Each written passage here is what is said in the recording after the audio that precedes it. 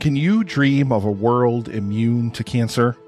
Hello everyone, my name is Nick and I'm the host of the annual live stream for The Cure, where content creators and podcasters from around the world join me to raise money for the Cancer Research Institute and immunotherapy research, which is training the body's immune system to fight against all forms of cancer. Over the past 7 years, thanks to the power of indie podcasters and the indie podcasting community and listeners just like you listening to this right now, we have raised over $90,000. And as I record this now, the 8th annual live stream for The Cure is barreling down upon us really quickly in just about 2 weeks. So join us, please, from May 29th through June 1st for 48 hours of amazing content from people all over the world and help us fight for a world immune to cancer. I'll now return you to your regularly scheduled programming. Thank you so much. And together, we can make a difference. Hi, and welcome to Verbal Diorama. I'm Em, and I probably would have chosen the puzzle ball if I'm being completely honest.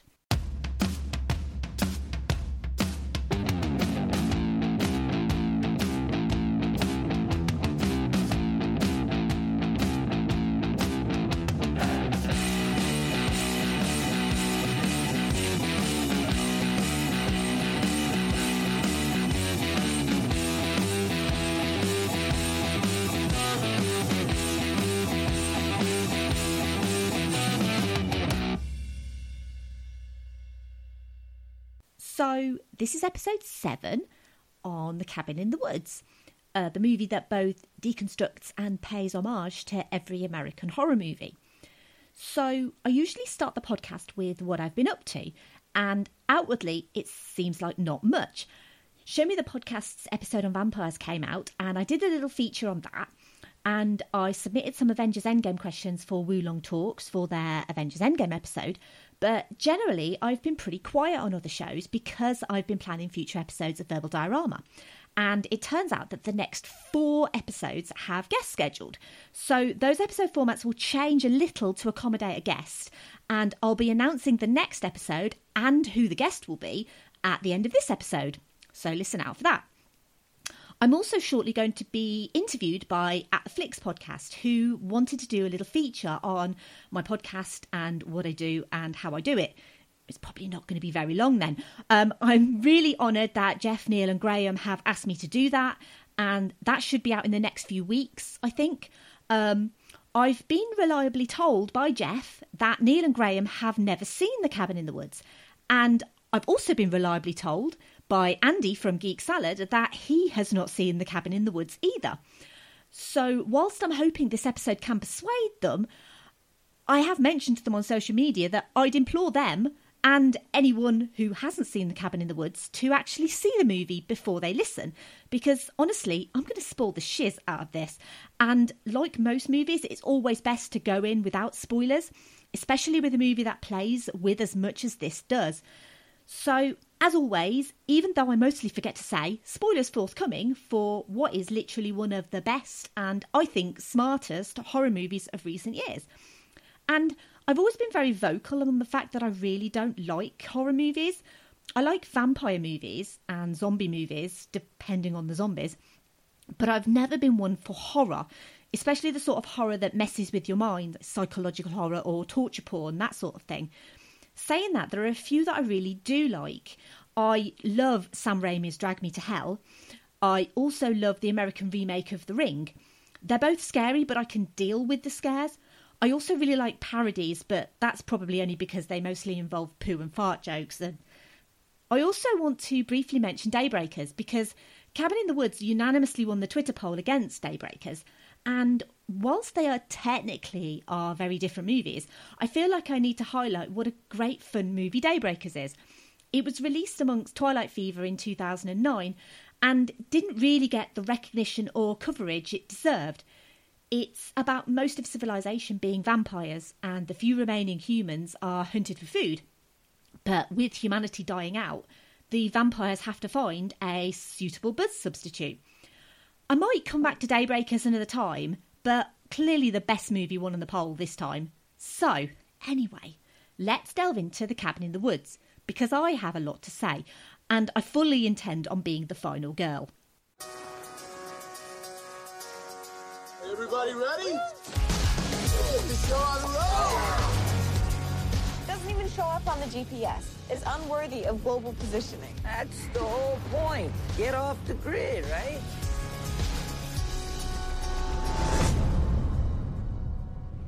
Hello? I'm thinking this thing doesn't take credit cards. Sign says closed. We're looking for, what's it called? Tillerman Road. Not to get you there, getting back. That's your concern. Oh, this is awesome. Whoa, no way.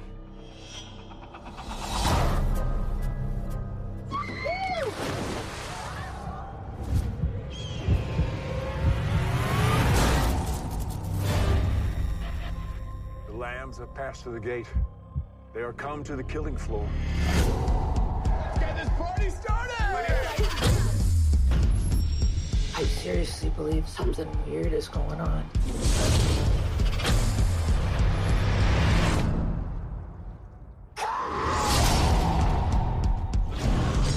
What is that thing? We have to stay together. This isn't right. We should split up. Yeah, good idea. Really? We gotta get out of here.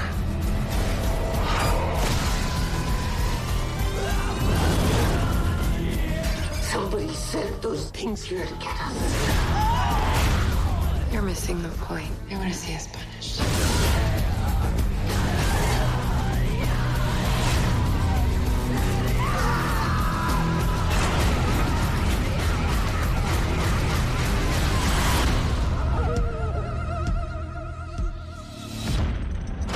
I think I can get it to go down. Do we want to go down?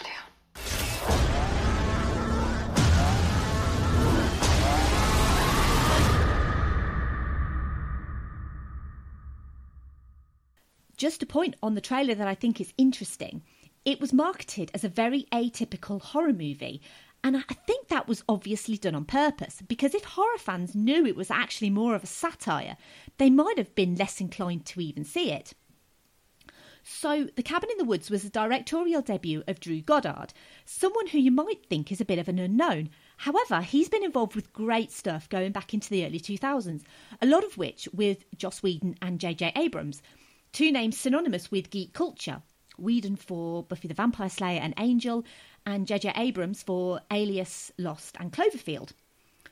The screenplay was written by Whedon and Goddard in 3 days, and they described it as an attempt to revitalise the slasher movie genre, which was in its heyday between 1978 and 1984, with classics such as the Texas Chainsaw Massacre, Halloween, Friday the 13th, and A Nightmare on Elm Street.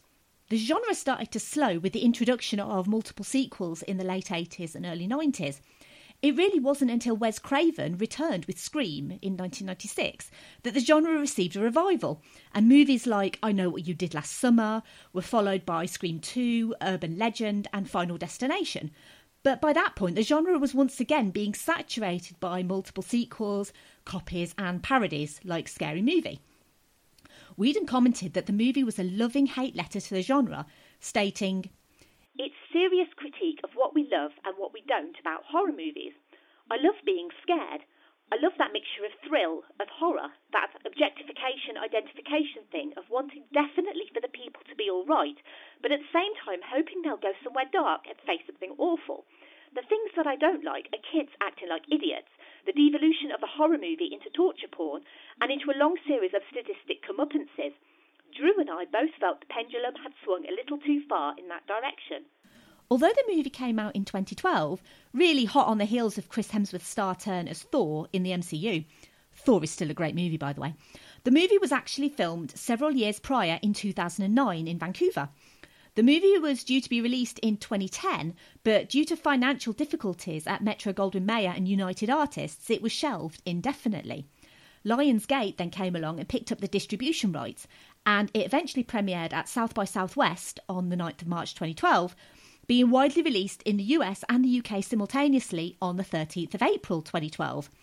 The movie cost an estimated $30 million, and it ended up grossing over $70 million worldwide. Drew Goddard ended up writing 5 episodes of Buffy and 5 episodes of Angel. And it's something that I wanted to talk about because season 7 of Buffy wasn't great, but Drew Goddard's episodes were highlights of a very unsteady final season. Buffy is easily one of my favourite TV shows of all time, and there's no such thing as really bad Buffy. Even beer bad has its merits, trust me. So his episodes of Buffy were Selfless, Conversations with Dead People, Never Leave Me, Lies My Parents Told Me, and Dirty Girls. Selfless, Conversations with Dead People, and Lies My Parents Told Me are easily the best episodes of season 7 of Buffy. Angel-wise, season 5 of Angel was, for me, the best season of Angel, and he wrote or co-wrote some of my favourite ever episodes of Angel in that season. He did Lineage, Damage, Why We Fight, Origin, and The Girl in Question.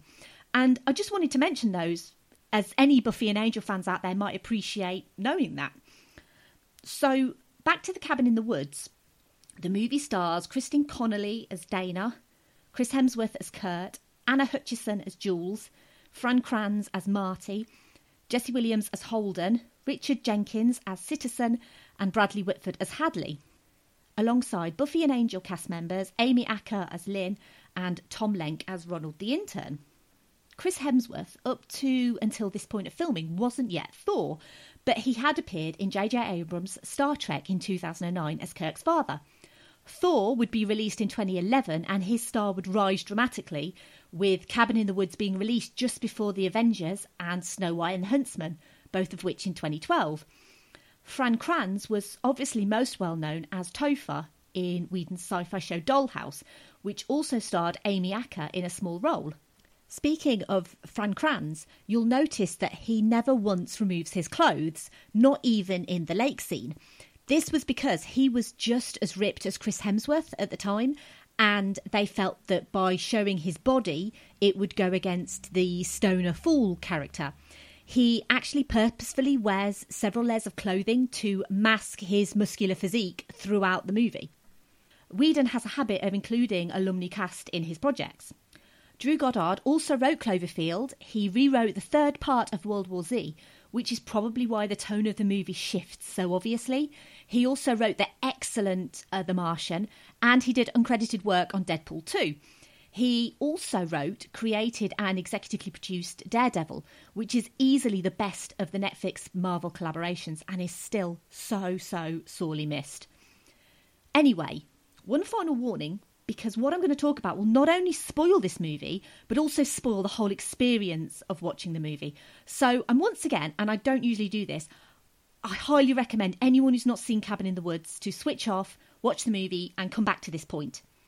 For those still here, let's quickly go through the plot of the movie. In a high-tech underground facility, controllers Citizen and Hadley discuss plans for a mysterious operation. A similar operation undertaken by their counterparts in Stockholm has just ended in failure. American college students Dana, Holden, Marty, Jules and Kurt are spending their weekend at a seemingly deserted cabin in the forest. From their control room, Citizen and Hadley manipulate the students by intoxicating them with mind-altering drugs that hinder rational thinking and increase libido. They take bets from co-workers as to what kind of monster will attack the students and discuss the failures of similar rites in other nations. In the cabin's cellar, the group find many bizarre objects, including the diary of Patience Buckner, a cabin resident abused by her sadistic family. Dana recites incantations from the journal, inadvertently summoning the zombified Buckner family, despite Marty's warnings. By releasing pheromones, Hadley successfully induces Kurt and Jules to have sex. Attacked by the marauding Buckner zombies, Jules is decapitated while Kurt escapes to alert the group. Marty, a frequent marijuana smoker, discovers concealed surveillance equipment before being dragged off by one of the Buckners. Later, the facility workers learn that the rite in Japan has also ended in failure, meaning that the American rite is humanity's last hope. Kurt, Holden and Dana attempt to escape in their RV, but Citizen triggers a tunnel collapse to block them. Kurt jumps a ravine on his motorcycle in an attempt to flee and alert the authorities, only to crash into a force field, killing him. Holden and Dana retreat to the RV to plan their next move, but one of the Buckners, hiding within all along, fatally stabs Holden as they're driving away, resulting in the RV crashing and sinking into a lake. Dana escapes and swims ashore, and she is attacked. Citizen, Hadley and their colleagues celebrate the successful completion of the rite, viewing the events from the control room. The celebration is interrupted by a phone call pointing out that Marty has survived, making the ritual worthless. His heavy marijuana use has apparently rendered him immune to Citizen and Hadley's manipulations. Marty rescues Dana and takes her to a hidden elevator he discovered under a grave. They descend into the underground facility where a menagerie of monsters is imprisoned. Dana correlates them with the objects in the cabin's cellar and realises that those items gave victims the opportunity to choose the agents of their own deaths during the rite. Cornered by the facility's security personnel, she and Marty release the monsters, all of which wreak havoc and slaughter the staff. Hadley is killed by a merman and Citizen escapes to the lower level. Dana and Marty flee the carnage. Dana accidentally mortally wounds Citizen, who begs her to kill Marty. Fleeing further, they discover an ancient temple and are confronted by the facility's leader, known only as the Director. She explains that they are participating in an annual ritual sacrifice to appease the Ancient Ones. Each facility's rite conforms to the rules of that region's local law. In America, young people are chosen to be sacrificed based on similarity to certain archetypes: the whore, the athlete, the scholar, the fool, and the virgin. In order to complete the ritual, the whore must die first, and the virgin must survive or die last. Since all other facilities have failed, the penalty for not completing the rite is the extermination of the entire human race. Hence, the Director urges Dana to kill Marty. Dana considers, but she's interrupted by a werewolf attack, while zombie Patience Buckner appears and kills the Director. They are both pushed over the edge and into the abyss by Marty. Deciding that humanity is not worth saving, Dana and Marty share a joint while awaiting their fate. The temple floor collapses and a giant hand emerges, destroying the facility and the cabin itself. So, I'm going to talk about the ending a bit later and the theories as to what the ending means in the context of what we know from the movie about the Ancient Ones, the entities this ritual is put on for. But first, let's talk about the common horror movie tropes. The final girl trope is probably the most well known. Your Laurie Strodes, Nancy Thompsons, Sidney Prescotts, always young, always attractive, always innocent, mostly always women. Usually virgins. The virgin thing we're going to come back to in a bit.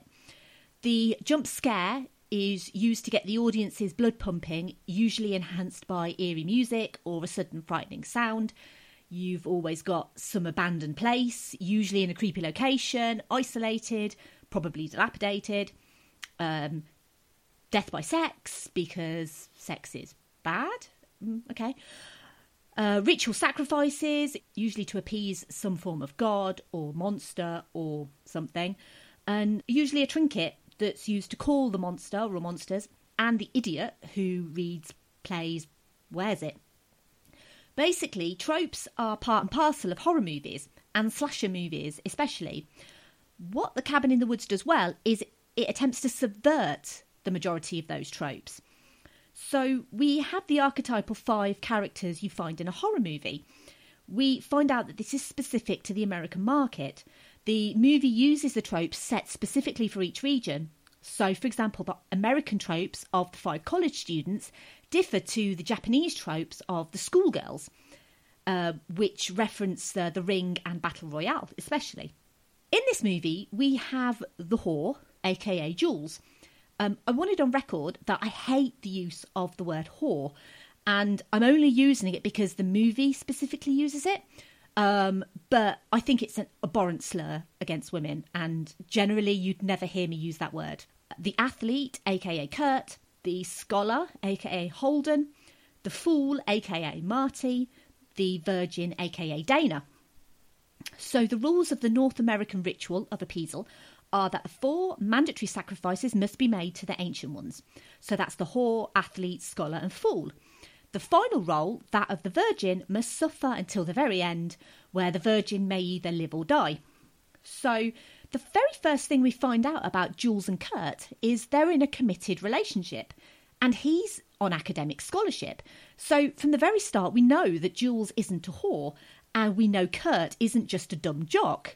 Although they do make it clear that he plays college football, they also make it clear that he reads books and he recommends books to other people. We discover Dana has been having an affair with her college professor, so technically not a virgin. Holden and Marty are a little less obvious, as it's clear that Holden is smart, but he also plays football. Marty turns up smoking a bong, and his subversion of the fool trope will come in later, but really it's Marty who's the only person in the cabin who isn't a fool. Once they get to the cabin, as they don't fully fulfil the tropes set out for them by the director, they are altered by the inhalation of drugs, which not only makes them suggestive to the cabin's insistence they go down into the cellar, it also gives each of them, apart from Marty, the desired traits in order to fulfil the role. So Jules starts dancing sexually, Kurt starts drinking aggressively, Holden wears glasses and starts to read. But Marty's weed inhibits the drugs from working, and he actually actively discourages the rest of the characters from partaking in the typical horror movie behaviours and calls them out frequently until they all decide to play the game all teenagers play, Truth or Dare. Meanwhile, back in the office, where the whole weird, crazy episode of reality TV, this is probably where Big Brother's going to go next, is being managed, there's a sweepstake going on which monster the five will summon. So they are, in alphabetical order from the whiteboard, we have Alien Beast, Angry Molesting Tree, The Bride, Clowns, Jesus, why? Deadites, obviously based on the creatures of the same name from Evil Dead, Demons, Dismemberment Goblins, The Doctors, Dolls, Dragon Bat, Giant Snake, Hell Lord. Interestingly, he actually turns out to be called Fornicus, Lord of Bondage and Pain, and he's based on Pinhead from Hellraiser. I just thought you all might want to know that. The Huron, Jack-o'-lantern, Kevin, Merman. Steve Hadley is so obsessed with this Merman, it's hilariously ironic that he dies by Merman. Mummy, Imhotep, is that you? Mutants, The Reanimated, Reptilius, Sasquatch, Wendigo, Yeti, The Scarecrow Folk, Sexy Witches. Yet again, a great play on the trope that you have to have a sexy something. Snowman, Sugar Plum Fairy, Twins, Unicorn, Vampires, Werewolf, Witches, Wraiths, Zombie Redneck Torture Family, who were the winners, and Zombies, obviously not of the redneck and torture variety. So when the five go into the cellar, they're enticed to use an item which will summon one of the above. And I have it on good merit that all of the above actually do have items in that cellar. The movie doesn't reference them, but it does show certain things. Like, for example, there's a clown in a box at the back, which obviously I expect if you play it, you get the clowns, which who wants to see the scary clowns? They're literally the scariest thing. But Dana picks up Patience Buckner's diary. Kurt plays with the puzzle sphere, which, as I mentioned, that would be my toy of choice. Jules picks up the necklace of a wedding dress. Holden is mesmerised by a child's jewellery box. And Marty looks at the conch shell. So it's Dana who starts reading from the diary before Kurt opens the puzzle box and Jules puts on the necklace. I mean, could she actually be the fool in this scenario? Heaven forbid.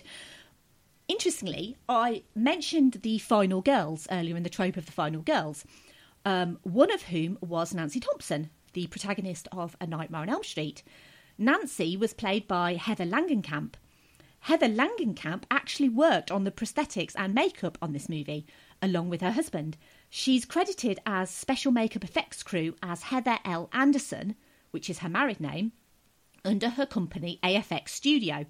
The makeup is really good in this movie, and it's really a credit to her and her company. A lot of the monsters, once they actually do get released, are CGI, but the practical effects in this movie are so great. So I mentioned earlier about the ancient ones, and one of the things this movie does really well is to turn tropes on its head and essentially deconstructs all of the horror movies you know. It's a clever satire of the genre and also pays homage to the genre. Well, the other thing it does super well is trick you into thinking who the good and bad guys are. The college students in the cabin, they're the good guys, right? They're the innocents. We know they don't fall into their tropes, but an excellently cast Sigourney Weaver tells us they play fast and loose with the characters each are put into, and that they essentially cheat the system to make them behave in those ways. But what if they're not the good guys? What if the college students are the bad guys? What if Citizen, Hadley, the director, and the others in the facility are the good guys? Think about it. They're trying to prevent the apocalypse. Sure, they're sacrificing people to do it, but it's for the greater good. The greater good. Sorry, I love that line in Hot Fuzz. The ending is interesting, and I've read a lot of the issues people have with the movie is the revelation that Marty is still alive after all. But I have a theory on this. We find out that Marty was the virgin and Dana is the fool. That's why Marty didn't die when taken by one of the zombie redneck torture family. He couldn't die. He needed to live to the end to fulfill the prophecy, and then he can die if necessary. The director implores Dana to kill Marty because she believes he's the one who needs to die so that Dana can live, but she can't kill her friend because she's a fool. And even if she did, Dana is the one who needs to die. The director is then killed, and instead of sacrificing Marty, they sit and share a joint together, knowing that their lives are over anyway, because then the Ancient Ones destroy the facility and rise up. Wouldn't the true good guys sacrifice themselves to save the world? But also, this movie was never going to have a happy ending. We're deconstructing those tropes, remember? And the Ancient Ones? That's us, the audience. When Citizen and Hadley mentioned that the Ancient Ones want to see Jules's breasts, it's us he's talking about. We've seen enough horror movies to know that the couple having sex in the woods, the woman's going to show her breasts. They titillate us, excuse the pun, to the point where it's expected. We are the Ancient Ones. We caused all this. We demand the sacrifice of these kids. And when it doesn't happen to our satisfaction, we rise up, probably on social media, and we stomp and grump and destroy everything. Or create a petition saying it should be remade. Sorry, is that too topical, Game of Thrones haters? And that's why this movie is so goddamn fun, brilliant and interesting, and nothing like any horror movie you'll ever see, except when it's successfully satirising those movies. So I wanted to share some social media thoughts about The Cabin in the Woods because it was so seriously popular in the poll.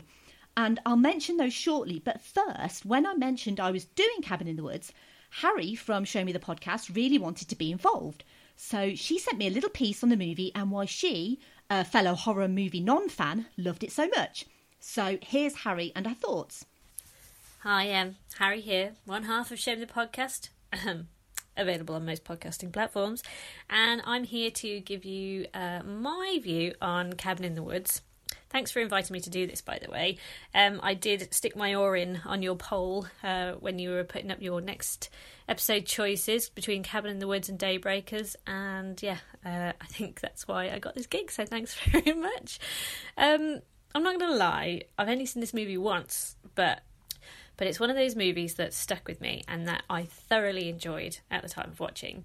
If you listen to our podcast, Show Me the Podcast, you'll have heard me saying that horror isn't really my bag. So when this movie first came out, I wasn't massively interested in watching it. And then I started to hear things like, it's not what you expect, and I am one of those people that has an appreciation for a good twist or, you know, a well-crafted sort of movie, especially when that comes to horror. That's when, you know, I actually start to like horror. So, you know, I thought, oh, I'll give it a go. I gulped and I pressed play. And then, yeah, so I've already said I really enjoyed it. And I think that happened within the first few moments of watching this. You know, you get the white-collar workers of Richard Jenkins and Bradley Whitford, and come on, to these guys, you know it's going to be good and weird, and with what happens in those first few scenes, you know it's not what you thought it was going to be. And those guys rarely do anything bad, especially Whitford, who I loved in The West Wing, and since Cabin in the Woods I've loved him in movies like, you know, Get Out and such, and this lovely little film called Bottle Shock, which I highly recommend. Anyway, I'd heard that Whedon was part of the creative team for this, and so that also sparked my interest in watching this. I'm a fan of what he's done with the horror genre before, you know. Well, if you'd have listened to our vampire episode, you know that I love Buffy the Vampire Slayer. I freaking love it! And I love what he did with the horror genre there, because it is a horror, essentially, isn't it? You know, he subverts the elements of, you know, the ditzy blonde girl who, you know, would likely get killed, but she's badass. Buffy is badass. And I love him for that. So, yeah, moving on. Throughout the whole movie, you could feel Joss Whedon's... Whedon? I don't know how to pronounce it, really. Contributions to the playful script and narrative, and how he, with Drew Goddard, toyed with the typical horror tropes of yesteryear. You know, you've got the virginal survivor, the dumb jock who gets it, Chris Hemsworth, and he turned them around to play with the viewers, you know, expectations of the genre. Of the horror genre, which I like. And yeah, in previous episodes on our show, again, we've discussed slasher flicks such as Scream, and how these kind of movies are part of a culture that kind of then sort of veered into torture porn flicks. And I really like how Cabin in the Woods kind of takes the piss out of this and takes the movie to another place, almost a more traditional place of, you know, gods and monsters. I also kind of like its take on the obsessive viewing culture we're currently living in, with this weird reality TV obsession that's been popular in recent years. So, you know, we've got Whitford and Jenkins viewing these kids and watching the game play out, taking bets on what they'll choose, etc. Sound familiar? Yeah. And I have to say, I wasn't so sure about the ending with the world getting destroyed and all. But then I guess it has a shock factor. And also, how else could it / should it have ended? I'd be really interested to hear your thoughts on this. Back to you. So, thank you so much for that, Harry. And obviously, I'd highly recommend Show Me the Podcast, not only because I've been on it, but Lorraine and Harry are fun, engaging, and also totally British. And I'm always going to support my fellow British podcasters. So please check them out. I'll put some links to their podcasts in the show notes. I had loads of comments on social media about the Cabin in the Woods. Pretty much all of them positive. Thanks to everyone who commented, and as always, I'll mention you all in the show notes, but here is everyone. So, the guys over at Sorry You're in My Seat podcast said, I love this movie, so much fun. Cabin in the Woods was just fun and chaotic. I think I watched it 3 times the week it came out. The Bingeables podcast said, as someone who isn't a horror fan, the Cabin in the Woods was very enjoyable. It wasn't really scary to me. I liked the suspense and how the twist the film took towards the end. I may need to rewatch it again. Yes, you should definitely rewatch it again. Wulong Talks said, it's a genuine cult classic, plays around with the genre tropes and expectations in just the right way, and is a whole heap of fun to watch. Black Girls Do Stuff Too podcast said, I have a contentious relationship with this movie. I am actually a huge horror fan, like it's my favourite kind of movie to watch. This movie I love because it pokes fun at the genre while being really good itself. Until the end, it's like they ran out of budget, lol. So more comments from Twitter at StephX McKenna. I love this film. At Gidget Von LaRue, it was okay, better on second viewing. At Blind Lumination said, as creepy as hell, but it had a good balance of comedy, refreshing take on things too. At Timeshifters Pod said, I went into this film in completely the wrong mindset. I thought it was going to be a straight up horror. For some reason it took me forever to realise I wasn't watching a bad horror film. By the time it dawned on me this was spoofing the genre, it was too late. I blame jet lag and a day living off coffee and coffee house sandwiches. Looking back, I think it's a pretty clever and worth rewatching with the foreknowledge firmly in place. Something I have yet to do, but will someday. So, I don't know. Maybe then the guys who haven't seen it, maybe they will appreciate knowing some stuff in advance. I'm not sure. At Pub Dread said, we love this movie. It was a fun movie, and it was made even better by the fact they made the outright reference to how many horror movies systematically categorise young teens and adults into one of the many high school cliques, like the ones you made reference to. Cat even used its ending clip of the explaining each category of sacrifice in a presentation for a sociology class in college to highlight the gender classification of women as the weaker sex in modern culture. That's really interesting. At One Star Bazaar said, love, love, love Cabin in the Woods. And finally, at Tom the Toast said, fricking love Cabin in the Woods. But he didn't say fricking. And this concludes my episode on the Cabin in the Woods. I hope you enjoyed my take on the movie. I'd love to hear your theories on the ending and the multitude of deconstructed tropes. There's probably so much more to talk about, including plot holes, etc. But sometimes you just have to enjoy the movie for what it is. And The Cabin in the Woods is fun, scary and brilliant.